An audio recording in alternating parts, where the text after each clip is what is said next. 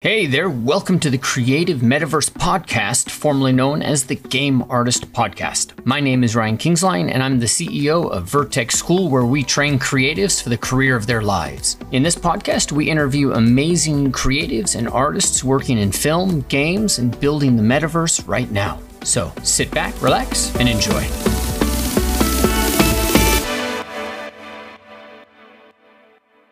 Hey everyone, this is Dan at Vertex School. I'm the head of the animation department here, and today I have with me John. Howdy. Hi. Hey John, could you do a little bit of introduce yourself? Let me know where you're working currently.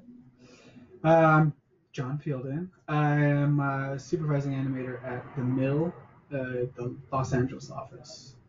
Fantastic. I've seen some of the work that you guys do over there at the Mill, and some really cool stuff. And looks like you get to work on a ton of different projects versus staying with one project for a really long time. I don't. So I was brought on because I have a big background in game cinematics. Mm-hmm. And they're trying to get more and more, and they've had this client for EA Apex. Mm-hmm. The Mill generally, yeah, it's a wide range of like the Energizer Bunny and just a bunch of VFX commercials and stuff. Mm-hmm. But I've been back to back basically on Apex jobs. Okay. So the same characters pretty often, things along those lines. Yeah, I mean it is new content every time, so it's like we're supporting the game. It's a seasonal game, so every 3 or 4 months, I think every 4 months, there's a new chapter of the game or whatever, which introduces a new character, sometimes a new map, a new gun. So it's a cool place to be, like, it's marketing like a new character or a gun or something like that, but in a pretty fun way. It's not like play this gun or whatever. It's just like here's a new story, and all the fans will be like, oh, that's this guy and that's this. Oh, I see how that's all connecting, because they have all this different. They have more than just what we do as like lore and background for this stuff. So it's marketing, but not marketing. So that's kind of. I gotcha. That does sound really cool. So you said you had a bit of a background in game cinematics and things along those lines. Can you tell us a little bit more about some other projects that you've worked on, or some other studios that you may have worked for? Yeah, I've worked at for game cinematic stuff specifically. I was at Blur for more or less 2-ish years as a permalance.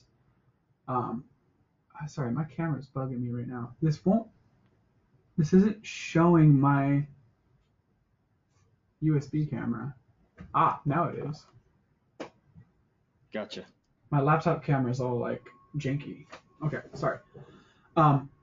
Yeah, so I was at Blur for like a better part of 2 years, with occasional like one break in the middle where I went to another studio and then I came back.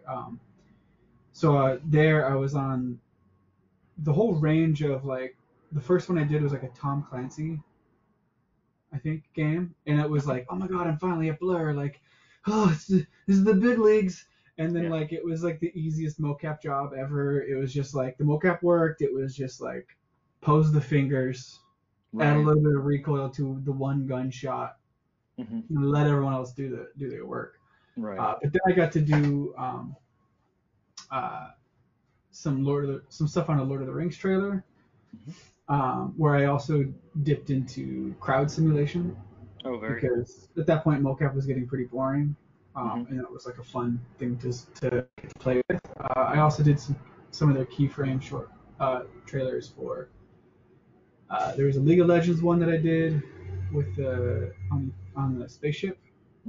Then there was just a bunch of different stuff. I was also worked at a company called Frame Machine for a while, and they do in-game cinematics for NetherRealm. So I did in-game cinematics for Injustice 2, and then I went back there another time and I got to do what was really cool, a fatality for Mortal Kombat. Nice. That was pretty fun. I was like, what? I get to do a freaking Mortal Kombat fatality? That's crazy.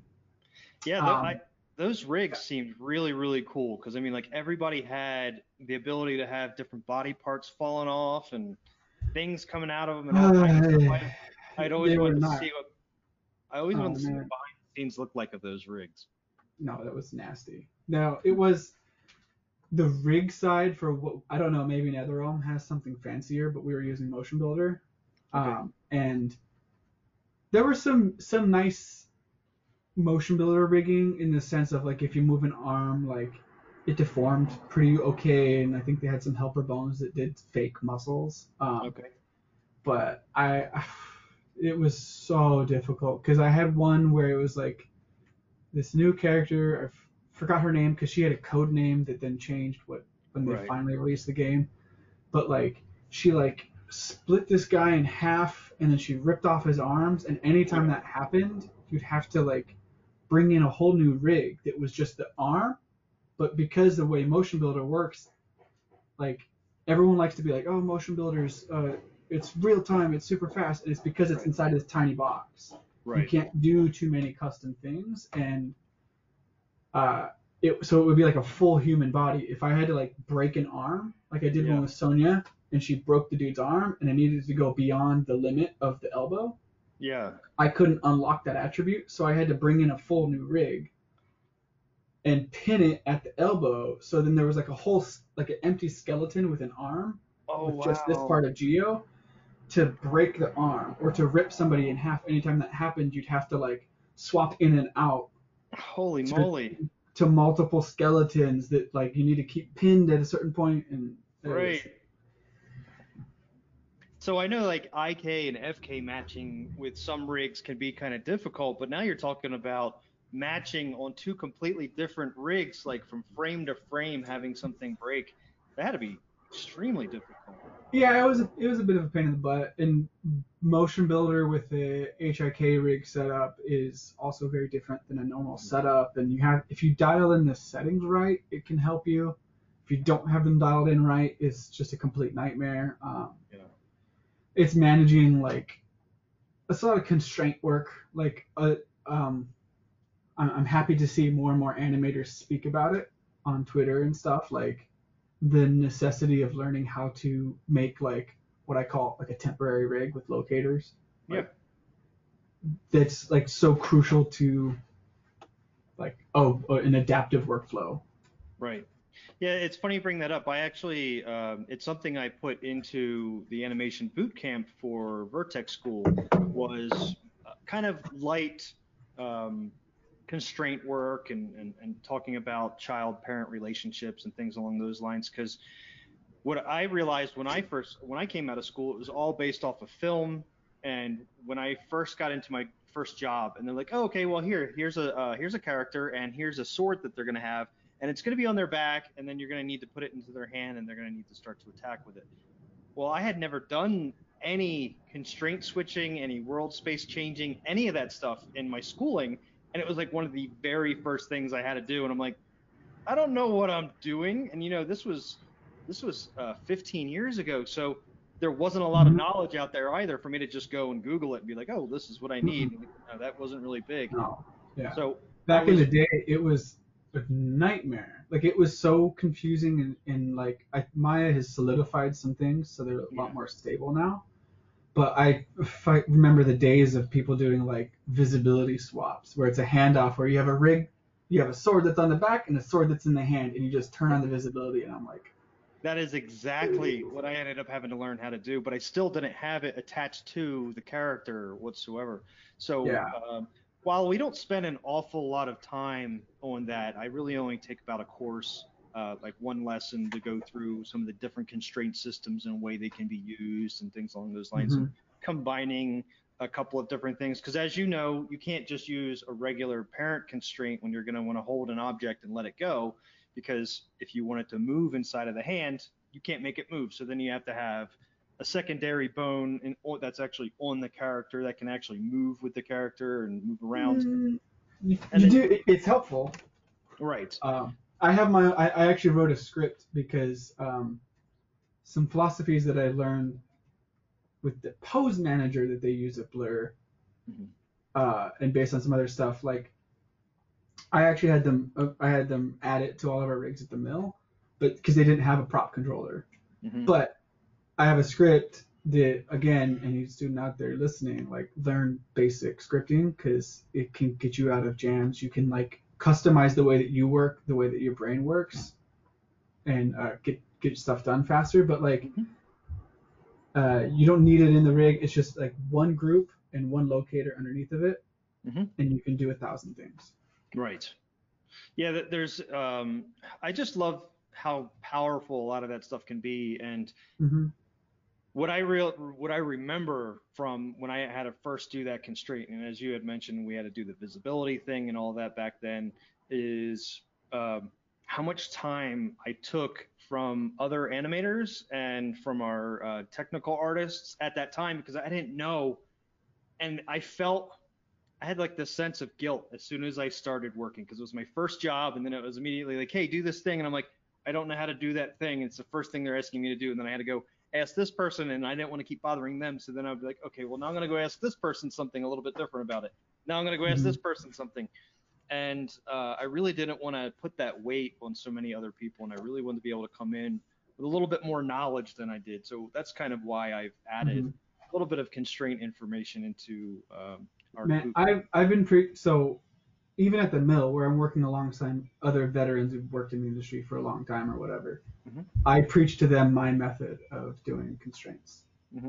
And it takes them a second, but once they adapt to it, it's a very clean, simple approach that just takes 2 keys, and I can pick up a cup like this, I can set it down, I can pick it up in a new spot, I can change my hand, I can animate it inside the hand.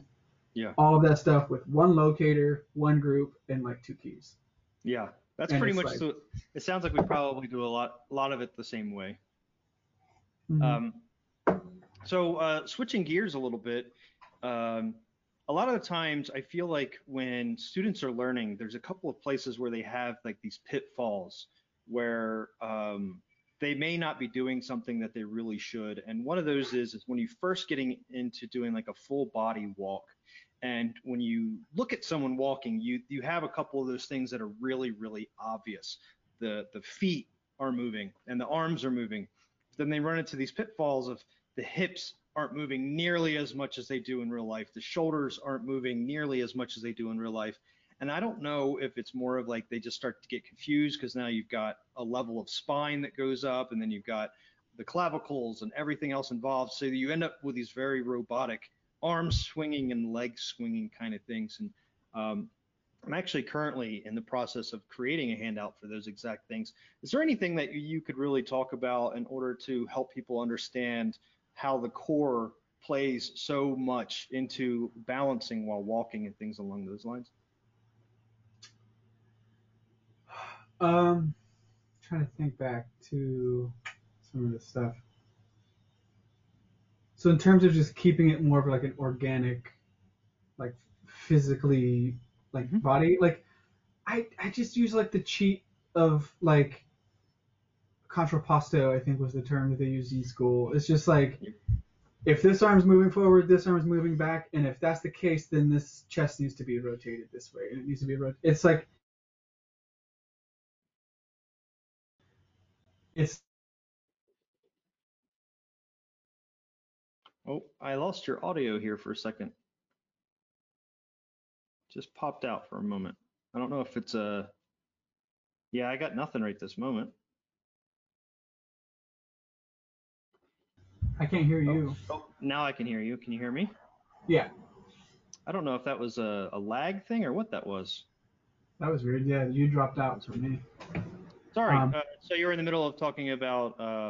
Yeah, it's like a rule of thumb that gets me out of a jam. Like obviously, like there's tricky situations when someone's like turning, right, and based on their step, you're like you have to do that weird like the arm does like kind of a slow back and forth instead of like doing an extra one. But like it's like if this arm is here, then I know based on some basic rules that I need to put this arm here, the foot here, like add that twist, and like always thinking about the full body, like every time you make a pose, like and just working through those controllers. But the most important thing to get a good habit of is just getting a good philosophy of working from the most root controller out when you're doing stuff like that, or like having your rig set up in a helpful way to let you tweak and adjust stuff. Yeah. I think you might run into like fear of problems if you're doing like a walk with FK arms that are in body space, or IK arms in whatever space. That it makes it hard to tweak a pose without messing up all this other work that you've done. So maybe you like back off and you're like, that's fine. So yeah, I feel you kind of hit it the nail on the head right there. Is kind of like, so if you don't have things in the correct space, so if I turn my body, my arm kind of moves with it instead of it being world space. So anytime you want to adjust something, all of a sudden your arm's up here and you're like, well, I just spent like an hour or two getting that angle right, and then I figured out something here wasn't right. And I see those kind of fears happen a lot. So everything starts to get more and more stiff because they already worked on something too far down the line before, like maybe they got all their finger movements perfect. And then all of a sudden they're like, okay, well now let me work on the chest. It's like, oh no, you got to start and work your way outward through everything, because that's really the proper way you're going to get all of your overlaps and things along those lines anyway. Yeah, and like I'm very preachy about FK arms in world space. Like it makes the life of a CG animator a lot more. It just makes everything easier in my opinion. But if your rig doesn't have that, or if you have some other way that you like to work, like that's where learning about baking to locators. I've had to do it on some smaller jobs that I've picked up that like it was a cheap game rig that didn't have all the bells and whistles I liked. So it's like, well, fine, I can just constrain this and I can just make my own world space, whatever I want. Yeah. Be free from that. Yeah, I find I work in the same exact way, and I try to stay away from IK limbs as much as I can unless they're being connected to something, because just having to worry about making an arc where it could be just a simple rotation, like it's just, yeah. And I find a lot of people can think about IK easier, but then it's so much harder to polish and get those arcs without adding a key on almost every single frame, which is insane. Talking more about like the opposition of body parts, and what I find is if you kind of start with where a lot of motion actually comes from, which is like your core and your hip area, as soon as you start getting those things really working, and as you know, in a walk cycle, it's almost like a bouncing ball.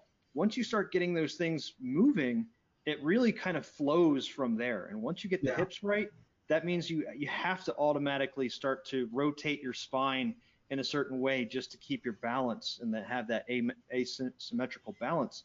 So then you rotate the one hip forward, which means you have to kind of rotate your shoulders the other way. And as you flow through it and just work it one piece at a time versus having to try and figure it all out at one time, it just seems to loosen everything up and just it kind of moves smoothly from there. Another pitfall that I find that students run into a lot is thinking about words a little bit too, what's the word I'm looking for?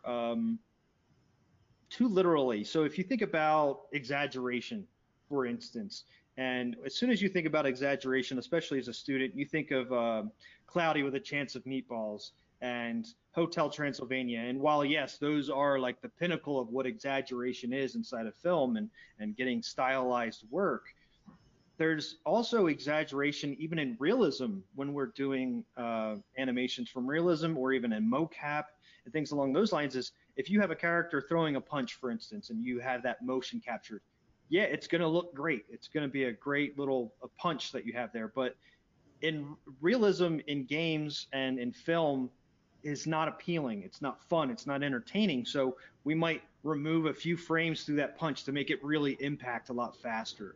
You might end up when the person cranks back to do like a roundhouse or something along those lines, you might need to push it a little bit further just to make the silhouette read more and just make it more appealing.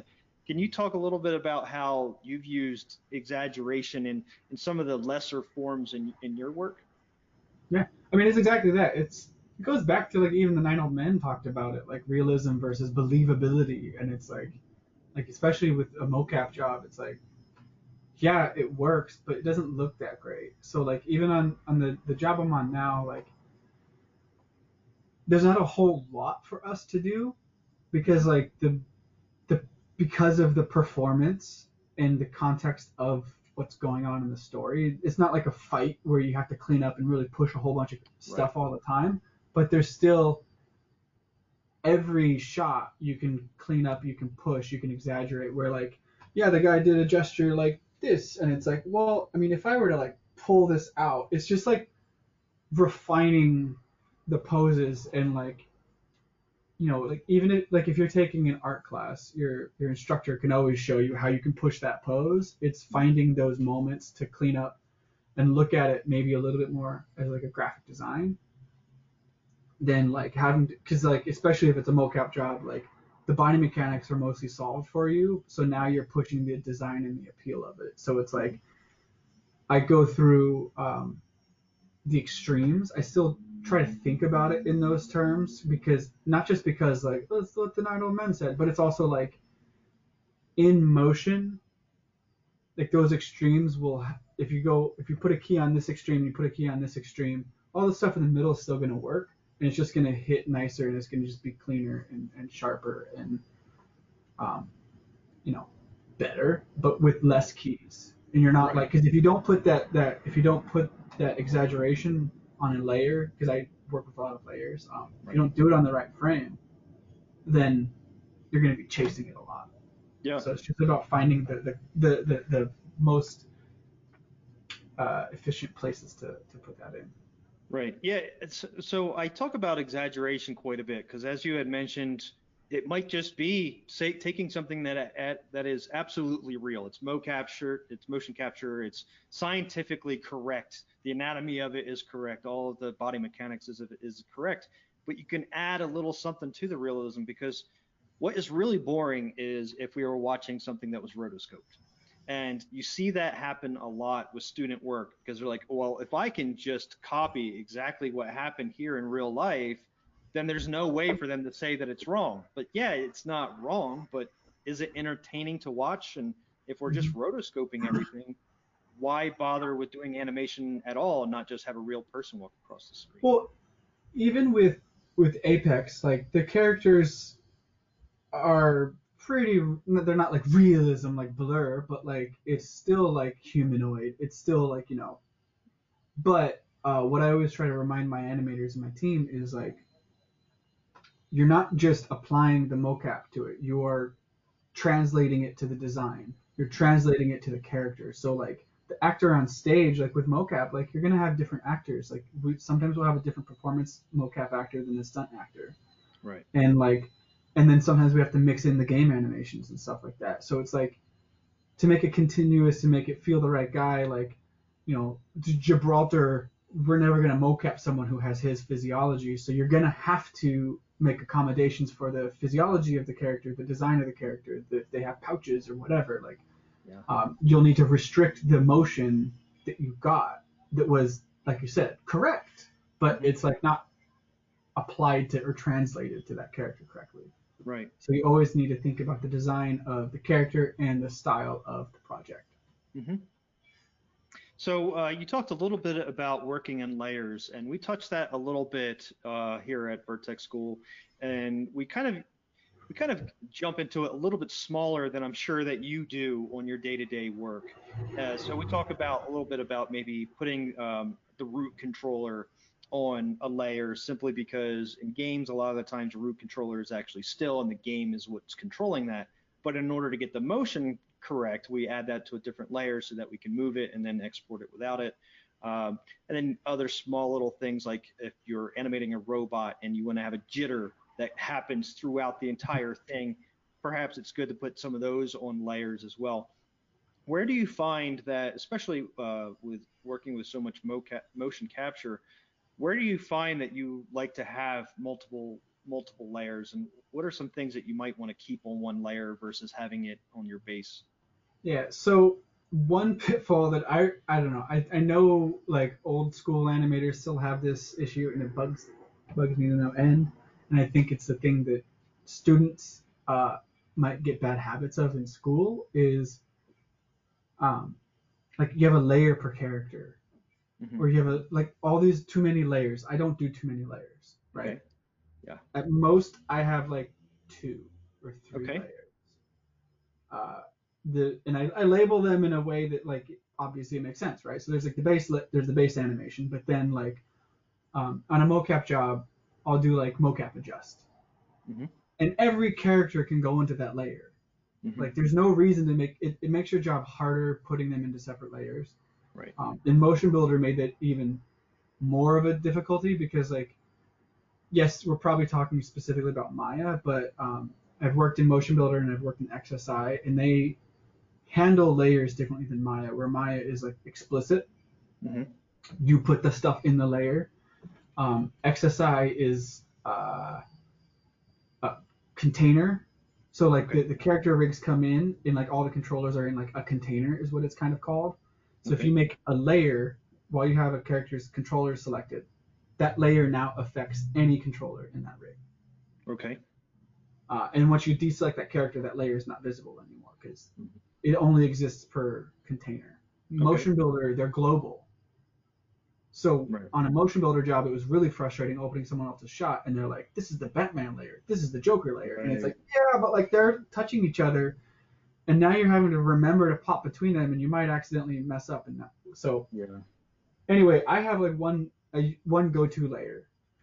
Usually on a mocap job, it's just mocap adjust, and that's where I'm just going in and I'm just making my broad stroke changes. If there's like bigger redirects, I'll put that on another layer. But if I have bigger redirects on another character, if it's the same concept of like a pass, I'll put it into that layer. Like I have gotten a little granular sometimes where it was like, this is the foot cleanup pass. Mm-hmm. So anything that has to do with like correcting feet, which I put as many controllers as I need to, right? So foot correction might go all the way up to the hips, right? Yeah. So I'll put all the controllers in there, but I'll just try to keep organized about that. But it's like 1 or 2 layers. And like I know a lot of people that I've worked with in film, or especially keyframe heavy stuff, like they don't know how to use layers very much. And I use them a lot. Like we just did this really big keyframe job that I can't wait to share with everybody. But I had some artists who were struggling with some of my notes, and I was like, just put it on a layer. And he's like, I don't know what that means. Because like even like on a keyframe job, when you get down to like a director saying like tweak it like this, it's like just put it in a layer, and you can make broad stroke changes on a layer. Or like even if it's like a walk cycle in a game, and it's like, can you make him slouchier? You can go in and edit the curves, or you can just go to one of the good extremes, really refine that pose and change it from like this to this, and then just kind of go through those extreme moments and just tweak it back, and then boom, you've not had to like go in and like fix every single key, or like it's broad stroke changes. I think that's another reason why I have, again, another class just lightly touching on how to use layers and things along those lines, because in my own education, I didn't have any knowledge of it. And for the first several years of actually being in the video game industry, being a complete keyframe animator, I didn't really know how to use them. I never really touched them. I didn't do anything. And it wasn't until I got to my first motion capture job, where I was just working as a contractor, that was the first time I've had to learn how to really use layers, because in motion capture, you pretty much have to use layers or you're going to be fighting a lot of keys. So that was when I first started to learn it, and it happened to be in Motion Builder, and I'm not exactly a fan of Motion Builder, but that's where I first started to learn what they were and how I could use them. And then ever since then, in every job I've had since, I use them maybe a little bit more granularly. Granularly. I'm getting tongue twisted here. You know the word I'm trying to say. Granularly. Yes.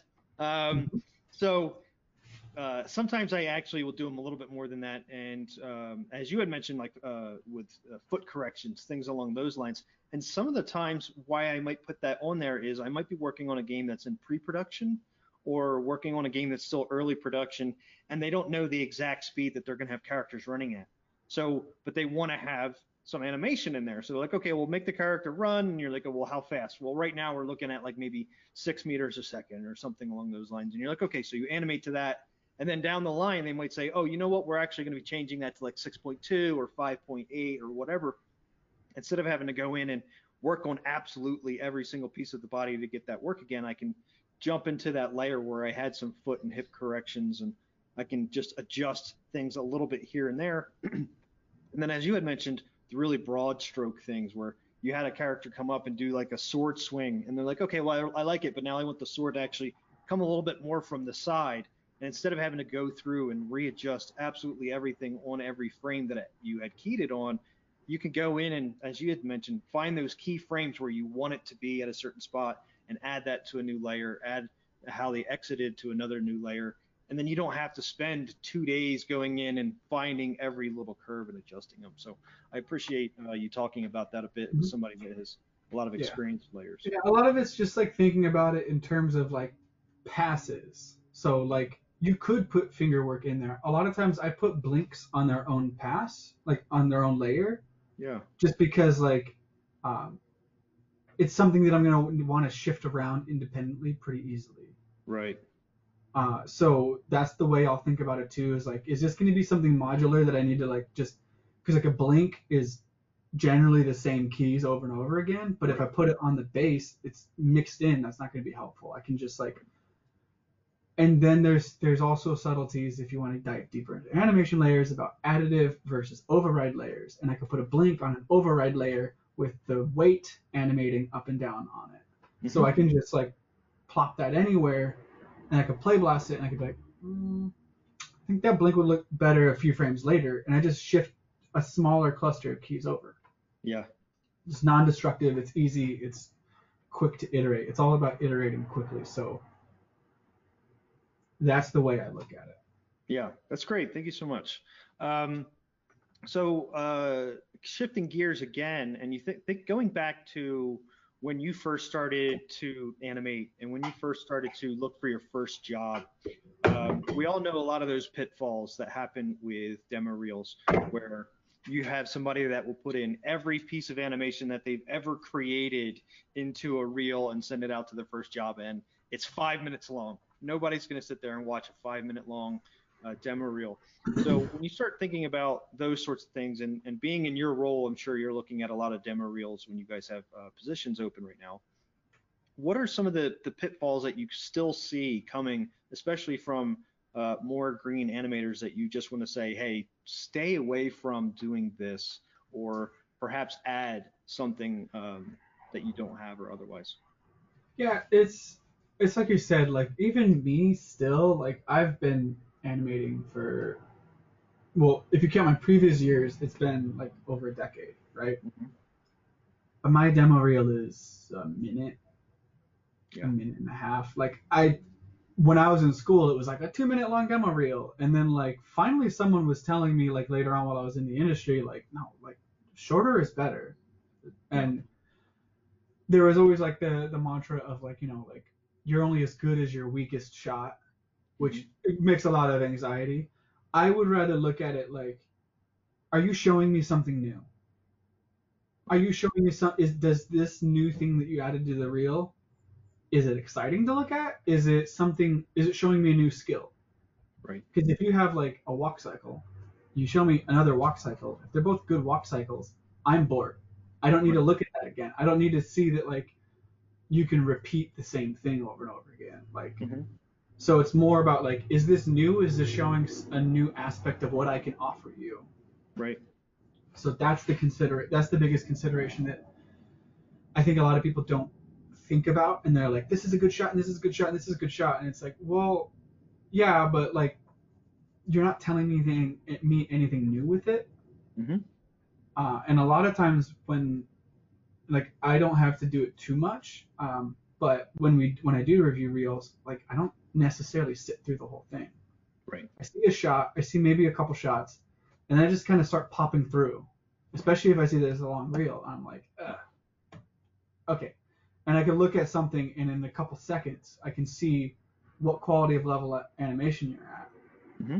And I can just pop through and be like, okay, so they've worked on these types of things at these skill levels. Okay, cool. I can get an idea of it.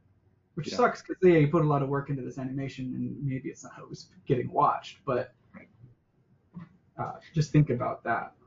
I think it's the reality of realizing how much time the people who have to actually look at those things. Because a lot of times for me, when I was asked to review demo reels, a lot of the times it was like, hey, we got this guy coming in today. We're going to have you for an hour interviewing him at this point. Go take a look at his reel. And then we've got 3 other people coming tomorrow. And I'm like in the middle of work, and it's like an email kind of pops up. Hey, take a look at this. And it's like, oh, I'm in the middle of something. I got to go to a meeting here in a couple of minutes. So I do the same thing. It's like I watch the beginning, and then it's kind of like, okay, I got an idea of where the quality level's at. But we work with, so this is when I was thinking back to when I was at Cinemax Online Studios. I did a lot of creature work. Like that entire game had fantastic creatures from all kinds of different things. So then I start skipping through them, like, do they have any creature work in their demo reel? Okay, I'm not seeing any creature work. Well, you know what? We're going to have a couple of in-game cinematics. Let me see if they have any acting work. And, you just kind of look through and like, okay, well, do they have this? And do they have this? And then it's like, okay, well, they can do this thing. How can we adapt that to what we could ask for? Okay, maybe we could find them a position here on the gameplay side, or maybe we can find them something over here. But that's really what it comes down to is, as you mentioned, a variety. Like, don't put 20 walk cycles in front of each other, no matter, even if one is like this huge guy and another one's a little dude, and you want to show that you can do them differently, maybe show them back to back real quick. But other than that, I probably would not show any more than maybe 2, just to show that you're not just creating a vanilla walk cycle that's on everything. Yeah. And you could even put them into one play blast, right? Where comp walk cycles next to each other and just be like, here's some walk cycles. It's like, okay, cool. Yeah. I can look at them and be like, okay, that looks good.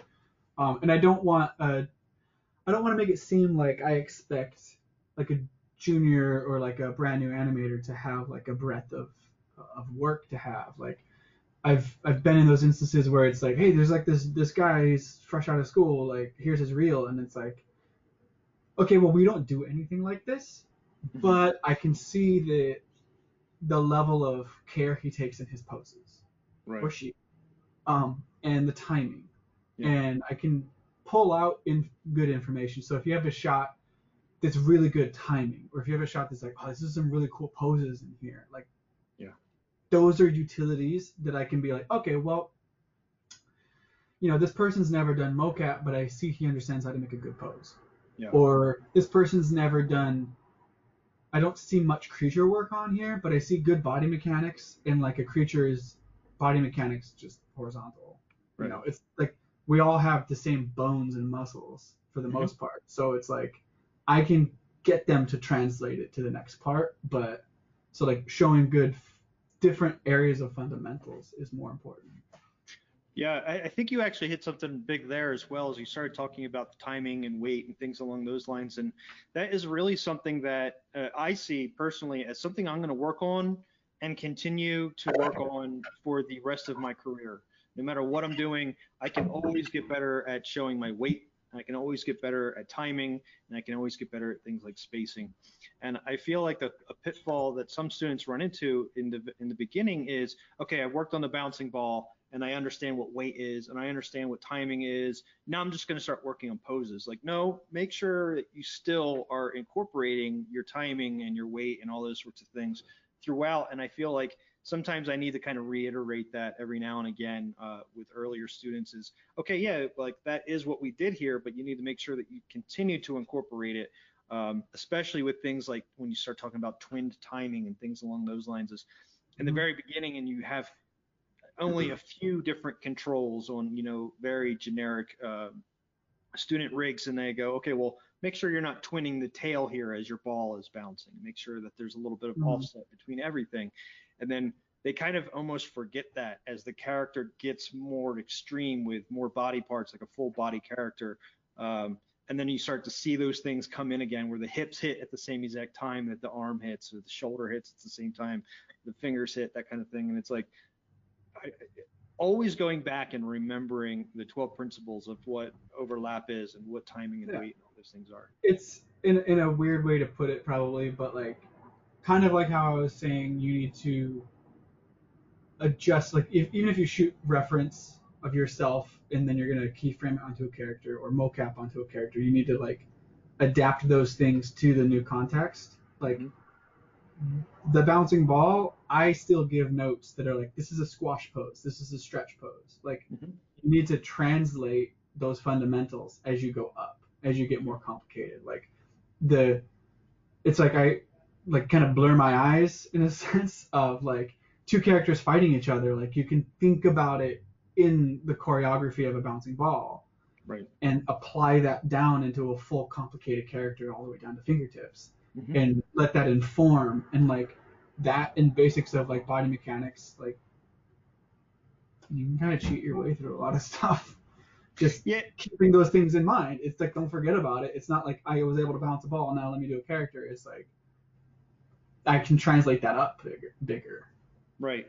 Yeah, I find that a lot of times when you talk about squash and stretch, you'll hear people just thinking about it in just certain sections where it's like, okay, well, the stretch of the arm and this, like how it squashes when it does this and it stretches doing this. But like, if you think about the body in an entirety as a bouncing ball and the entire body squashing and stretching, it's not just like the torso squishing and stretching over a pose. It's the fact that your legs are bending as you move down and your spine is bending. So that's your squashing as you're getting ready to do something like a jump. Then as you leave the ground, your body's stretching out, not even physically, like literally taking the vertices and bending them, but more or less everything in the spine and is curving up, and everything else moving through the body is also considered a stretch. And I think a lot of the times that can be also lost in kind of translation when you talk about squash and stretch. Yeah, it doesn't have to be a Looney Tunes, like literally stretching. Like, this is a squash, this is a stretch. My arm didn't change its volume, but like visually it's compact and now it's extended. Yeah. And those mechanics, that's a bouncing ball. So switching gears again and going back to when you're first looking for a job and things along those lines, especially as a student. And I think about the way that I did it back then versus the way that I look for a job now, which obviously as you gain seniority, you gain a little bit more of an ability to just kind of look at only certain studios or in a certain area and things like those. But when you're a student, you need to be a little bit more broad about it. Thinking back to when you first started looking and how you might have changed what you did back then versus what you did now, do you have any suggestions to new students or new animators looking to jump out into the workforce and looking for different studios? Oof. I don't know. What I did was a little less orthodox. I mean, I was helped out. I did have some really valuable internships, but they didn't turn into any jobs. So I had a little bit of time while I was here in LA. And I literally just cold showed up to places. I would go onto LinkedIn and I would find the HR person, and I would just show up and be like, I'm here to talk to this person. And then they'd often patch me through, and I'd just meet them and just talk to them. But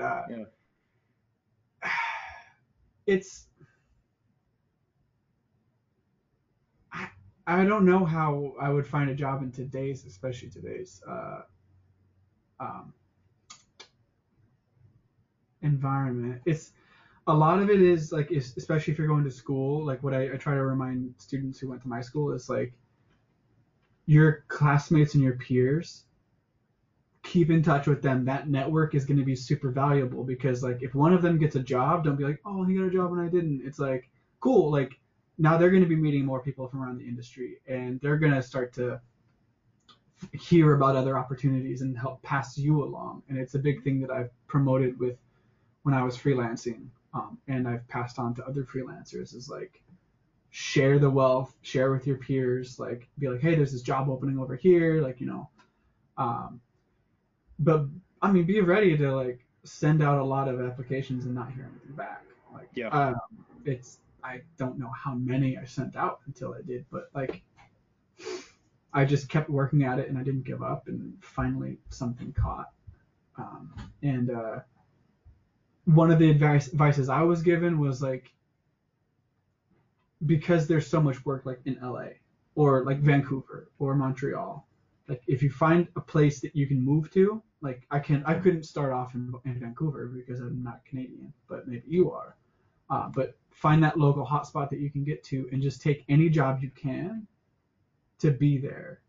And then a lot of, at least in the VFX and like the commercial world, things happen fast. Like literally when I got my first job, it was like I had kind of given up and went back to upstate New York, and I was about to take a job at like the local mall.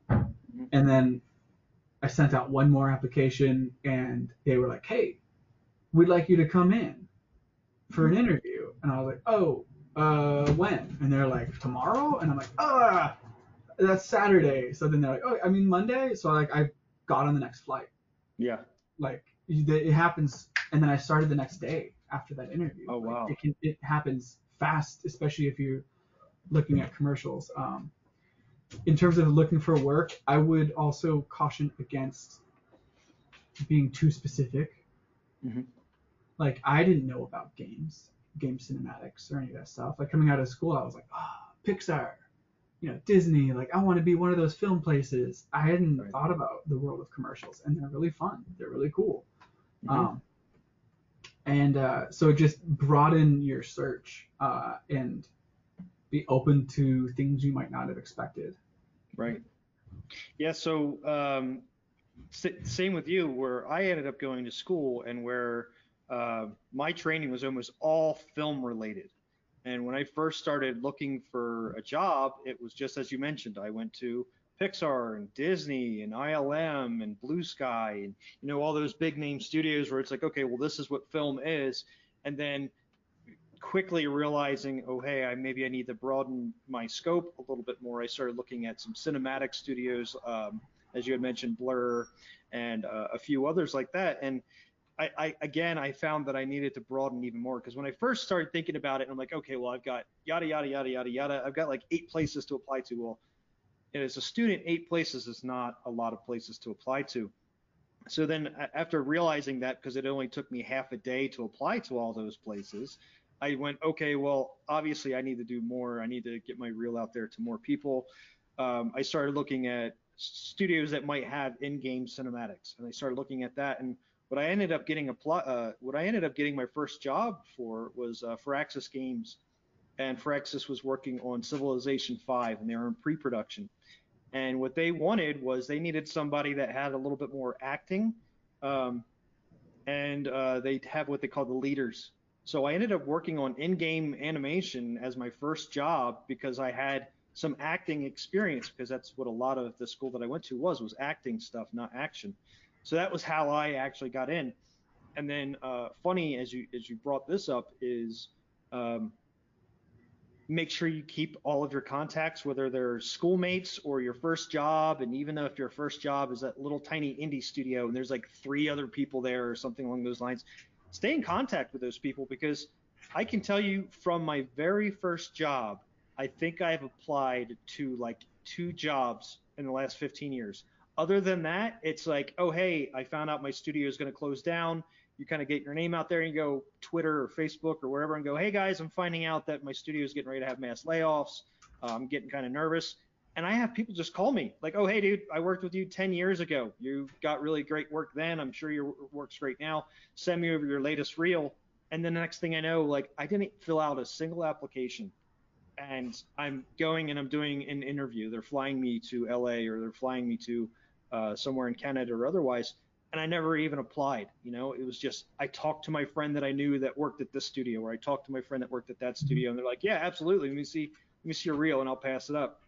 So and this is actually where I falter a lot, because I'm not great on social media. I don't like, I have some social anxieties. So I have some problems reaching out a lot, but it's something I fight in order to keep those connections, because you never know when that's going to pay off. And Exactly. in some random time, you'll find that your studio closes, or you'll find that you need to move for one reason or the other. And those are going to become really important. For me, in the last 5 years, I started running into some medical stuff, and I found that working from home was going to be almost mandatory for me, which you can see I work from my log cabin here now. So when it came to that, especially then, right now, obviously, working from home is a lot easier because everybody's working from home. But 6 years ago, 5 years ago, it wasn't as well known of a thing, and it wasn't supported very well in studios. And even just a year ago, it still was not supported very well. And I had people say, well, yeah, man, I'd love to hire you. Can you move to LA? Well, no, I can't. My wife has private practice here. So my windows were really limited. But what I found was my friendships are what were the most important, because they said, hey, yeah, I know this guy can't move here, and I know we're looking for somebody in studio, but I worked a long time with him, and I know that he's going to be putting in a ton of work at home. You don't have to worry about that part. He's got sealed lips, so you don't have to worry about him talking to anybody while he's not here in studio. And that's how I ended up starting to work from home, was exactly that, my connections that I had with people. So I really appreciate you bringing that up. Yeah, another thing that I would say too is like I feel like a lot of students will, or people trying to start, you'll be like, oh man, like maybe you're trying to cast a wide net, but you're only looking at studios that like have open positions. And you're like, oh, they don't have anything open. A lot of the sites, a lot of their sites are like, hey, like just contact us, and it's like, yeah, like contact them, because they probably don't have a job right now because they're not posting it. But if you can get them to look at your stuff, you can start that relationship. Then when you message them again, even if they didn't respond to you, if you message them again in a year or so, and now you have new content on your reel, that's the HR and the human, like that's their job in recruiting, is to like remember you, and they will, and it's remarkable, and they'll be like, hey, maybe 2 or 3 times later they'll be like, oh hey, I mean, I've been watching your stuff as you submitted it. It's looking really good now. Like you've progressed a lot. Like we'd like to bring you in. Like fostering those relationships and being willing to reach out to a studio that's just on like a cold, like, hey, like I'm just trying to start out. Here's my reel, like, just wanted to start a relationship, or just line of communication. So maybe down the line it might work. Something might work out. Yeah. Or just something simple like that. Like hopefully they'll read, and then maybe down the line it will work out. It's probably not going to happen right away. Yeah. But I actually got really lucky, and talking about exactly what you did, my first job again for Access Games, they were so early in pre-production that they only had one other animator on the team so far, and that was the lead. And they did not post for the work yet. They didn't really start looking at all. And when I first started looking into the industry, I really wanted to try and stay to the East Coast, because I was currently in New Jersey when I was looking, and there's no studios in New Jersey. But I started to try and broaden out a little by little by little, because I really didn't want to move across country. Both of our families were from South Jersey and so on and so forth. And I got to like where Baltimore was in Maryland, and that's when I found Firaxis Games, and they didn't have a job posting, and I applied anyway. And my demo reel, and what got me in, like I said, was the acting, and even more so the lip syncing. Is they wanted to have their first game where they had real lip syncing happening in their game. And without even having an open job, I applied, and that's the first job I had, was with those guys. So as you had mentioned, don't wait for them to say, hey, we're looking right now, because then number one is you're going up against possibly thousands of people that are going to apply to that job. And then two is, if you're applying at some random other time and they don't have a ton of demo reels coming in, and yours is the only one they received that day, like, hey, guess what? You've got the spotlight for a moment, So I find that's really important. Yeah, I've known too many people who've kicked themselves, who were like, one dude was like working on like an animation test of a dragon, but then he didn't think it was like good enough, so he never applied to DreamWorks. Oh, wow. And then he met randomly at like CTN or something, one of the animators there, and they're like, oh, that looked pretty good, you should have applied. And they're like, oh, I didn't think it was good enough. And it's like, you missed out because you just didn't. Sending an email, like, it's not hard. It's the fear of rejection. You do want to make it not like a form, same thing, you're just copy pasting to everybody. Right. But I find you're your own self-critic, is you're your own worst critic, or whatever the word I'm looking for there is.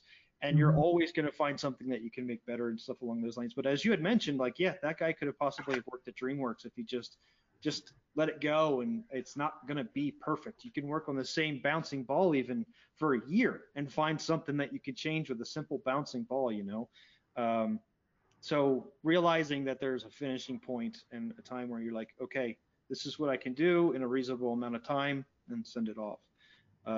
So yeah, I appreciate you mentioning that as well.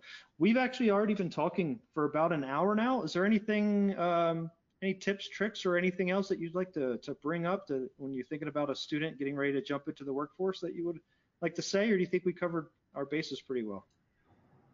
I don't know. I don't have anything specific else. Just for me, it's a lot of technical side stuff of right. Just knowing your rig, knowing how to make it easier on yourself the way that you work. Everyone works differently, but if you know how you work best, you can adapt it to any situation. Actually, that makes me think of another topic.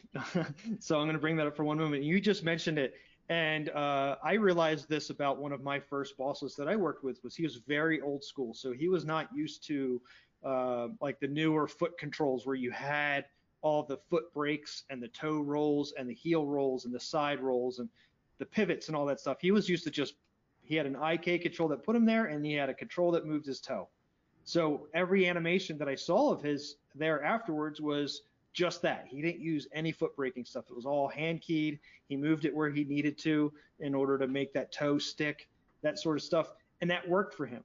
And anytime he tried to jump into the more techie stuff of getting all those sub controls to work, he wouldn't do it very well, because as soon as he needed it to like go back to where it wasn't planted anymore over that one key, he'd have a pop or otherwise, and it would bother him.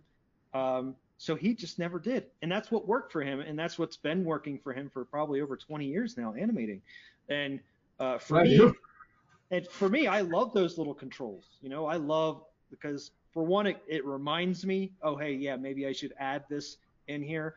The other part for me is it was built specifically for it, so I know that it's going to be done correctly when I use that. But that's the way I work, because I'm a little bit more new age. The rigs that I worked on when I first started to animate were actually some of the best in the industry at my school. So I actually had a downgrade when I got into the real world, because they weren't quite caught up to where my school was. So for me, I was so used to those controls, and I still continue to try to use those controls as much as possible. But I know for some people, they would rather be basic. Maybe they came from being a 2D artist, and they're not used to that stuff. So I appreciate you bringing that up. For me, the foot roll stuff, I love playing with it in a rig, but I don't have the time in production to manage all those extra curves. Right. Like if someone's foot is planted and wiggling around, that's cool. But once you do a walk, like you said, you need to figure out how to turn on the foot roll, and then if you're animating the foot brake degree or not, and then once it's off, then you need to bring it back to be able to do the next. And then if you don't manage it right, the ankle is going to be doing weird pops and stuff like that. And I'm like, I know that the ankle IK pivot point is what's going to affect my knee, and I don't want knee pops. So I'd rather just be able to manage that one line rather than turning on and off control curves and then forcing stuff to stick. And I actually have a new philosophy that maybe trying out soon with temp modifier rigs. It's a very exciting concept I'm getting from stuff I'm seeing in Blender, but that's neither here nor there. There was something I was going to say about what was it? Oh yeah, just the other thing I would highly recommend to anyone starting out or anyone in the industry already is always be willing to adapt your workflow. Which is funny to say after saying nah, I don't fuck with the feet stuff. But even to this day, I'm constantly tweaking my Maya UI in Windows. Mm-hmm. If I see someone who uses the 4 square, the 4 grid thing, mm-hmm. immediately I disrespect them. I think they don't know what they're doing.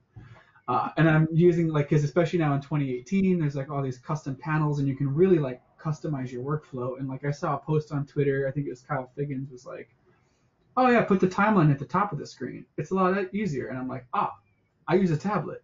It does hurt my hand to be like scrubbing like this all day long. Mm-hmm. And that radically changed a lot of stuff. And I'm still to this day tweaking windows and pop-out windows and all this kind of stuff. And everything with my workflow, I'm trying to like always be open to adapting. And like when I was in school, that was a big thing for me, was finding any tutorial I could at the time, which was harder, and learning and then trying a school assignment with that method, like layered method or pose to pose method, or however someone talks about how they animate and how they think about it, like try it out. Yeah. Because you'll find that some things work better for you than other things. And you'll also find if you're get enough of that soaked into your brain, you'll know like contextually the layered approach is going to be better on this shot for me, or this is going to be better for me in this context. And it's not like everyone likes to be broad stroke, like layered's better for physical stuff. Like, no, I mean, if it is for you, cool. There's other ways to look at it. Like Brian Horgan has a cool little tool that will bake off a controller and hide everything and just put like a checkered cube, and just pare it down to just controller by controller way to look at it. Like everyone has all these different ways of looking at and manipulating animation. Try them out. And even when you're in the industry, still be willing to adapt and try to think about what you're doing to be because efficiency is what really matters in the end. Like that's the biggest problem when I look at someone's reel, is like if there's a really polished shot, I don't know how long you took on it. Right. And I don't have that much time. We have to do so much footage. Like, and I'm sure it's the same in games. It's like you want to have good work, but you also want to be fast. And that's how you, once you catch that first job, if you are fast and efficient and fairly capable, you will stay. Yep. Yeah. So I actually, talking about efficiency and changing work style and things along those lines, one day I went to a coworker's desk and I was just watching them work, because I was just there to ask him something. I don't remember what it was. And he actually was a modeler and I was an animator, but I was there talking to him about something. And he had this device on his desk that I had never seen at the time. And it was a 3D connection mouse. So it was a 3D mouse. And he played with this little puck that was on the mouse, and it moved his camera around like crazy. And this was right at the time when we were changing from working in 3D Studio Max to becoming a Maya house. So everything kind of changed on my keyboard. And at the time, they didn't have those cool little scripts that would change your keyboard over to what 3D Studio Max was and all that kind of stuff. So for me, especially still being a green animator, I'm like, I was lost and I was like really frustrated with everything. And he had been using this mouse, and I asked him about it. I was like, what is that all about? And he's like, oh, I have actually an old one that doesn't have as many features if you want to give it a shot. So for the next probably 8 years, I worked with a 3D mouse. And because I found that I was so much faster, because I connected with that thing really well in my mind, and it just allowed me to do everything I needed it to. I started realizing as I got more into techie stuff, I was having some bugs created from that particular mouse. But for a while, that made me move so much faster. And then that gained me more respect from my other animators. And then, like you had mentioned, the first layer of layoffs that I was ever through, I survived it over some seniors because I was fast. And I was capable of doing what I needed to do at probably a smaller paycheck than they had. So whatever it is, you know. Yeah. I mean, like I'm always frustrated by somebody who doesn't want to adapt their workflow, or like they're like, I just use like the default Maya settings. And like I've seen the excuse of like, well, then I can go anywhere and it's always the same. But it's like not that hard to like port your custom setups. I throw all of mine on my Google Drive, and I can download them anywhere I work, and it's easy to set up. So there's not really a good excuse to not have hotkeys. And like a lot of people I know are now moving to, because once you start using hotkeys really well, you run out of keys to hotkey. And a lot of people are getting these little like side keyboards, custom program commands to. So then now their brain is expanded out onto this new keyboard, and it's more efficient for them and quicker. Like, I think it was Carl Figgins again. He had made a simple post about marking menus, and I'm like, I always like the quick little like the default ones in Maya, I thought it'd be kind of hard to do, and now I have 2 marketing menus that are for different tasks, but they're so feature packed and so it speeds me up because I don't have to like look at a menu. And I'm using less hotkeys because now it's just like 2 things to pop up a quick thing, and I just, especially with the tablet, it's like just gesturing. I'm like, boom, okay, constraint offset, pick walk up and down, and do all this kind of cool shit. And it's like, if I didn't adapt or like be open to changing my workflow, I would be 50% slower. Yeah, and in video game things add up. And in video games, you have to be adaptive as well, because you might be working in an Unreal game engine in one studio, and then in the next one they're working on a proprietary game engine, and the workflow might completely change. And if you're like, oh, well, this is how I've always done it, like, well, guess what? If you can't get your work into our game engine, why do we have you here? So you have to adapt a lot in video games, especially. And then also other things. Every rig is going to work differently. Even from the same person who rigs something over and over again, they're adapting as well as they're getting better, and they go, oh, you know what? Yeah, I know I did it this way in this rig, but guess what? Now I'm doing it this way in this rig because it's going to be better.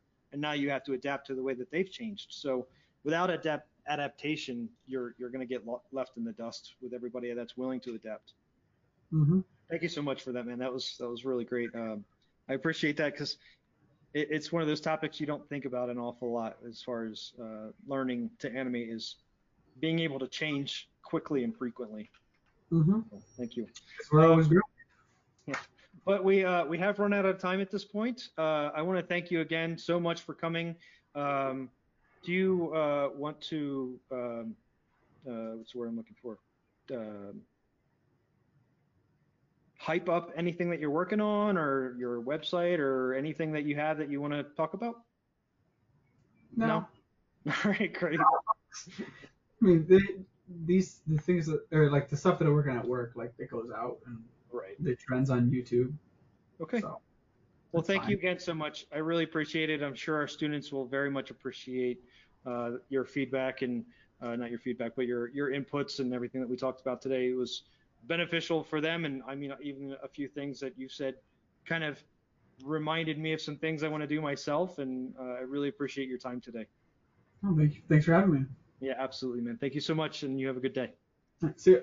All right, bye-bye. All right, thank you so much for taking the time out to listen to this. And I want to ask just 2 things of you. Number 1, make sure to leave a comment or rank this wherever you are listening to it, on Apple, Stitcher, Spotify. It really makes a difference in helping us get the word out about this industry and about what we do. Number 2, make sure you visit vertexschool.com to learn more about what programs we offer in this area as a creative, and for artists who are looking to jumpstart their career and discover a new industry. Again, thank you so much for listening. We're accepting applications right now, so I look forward to hearing from you soon.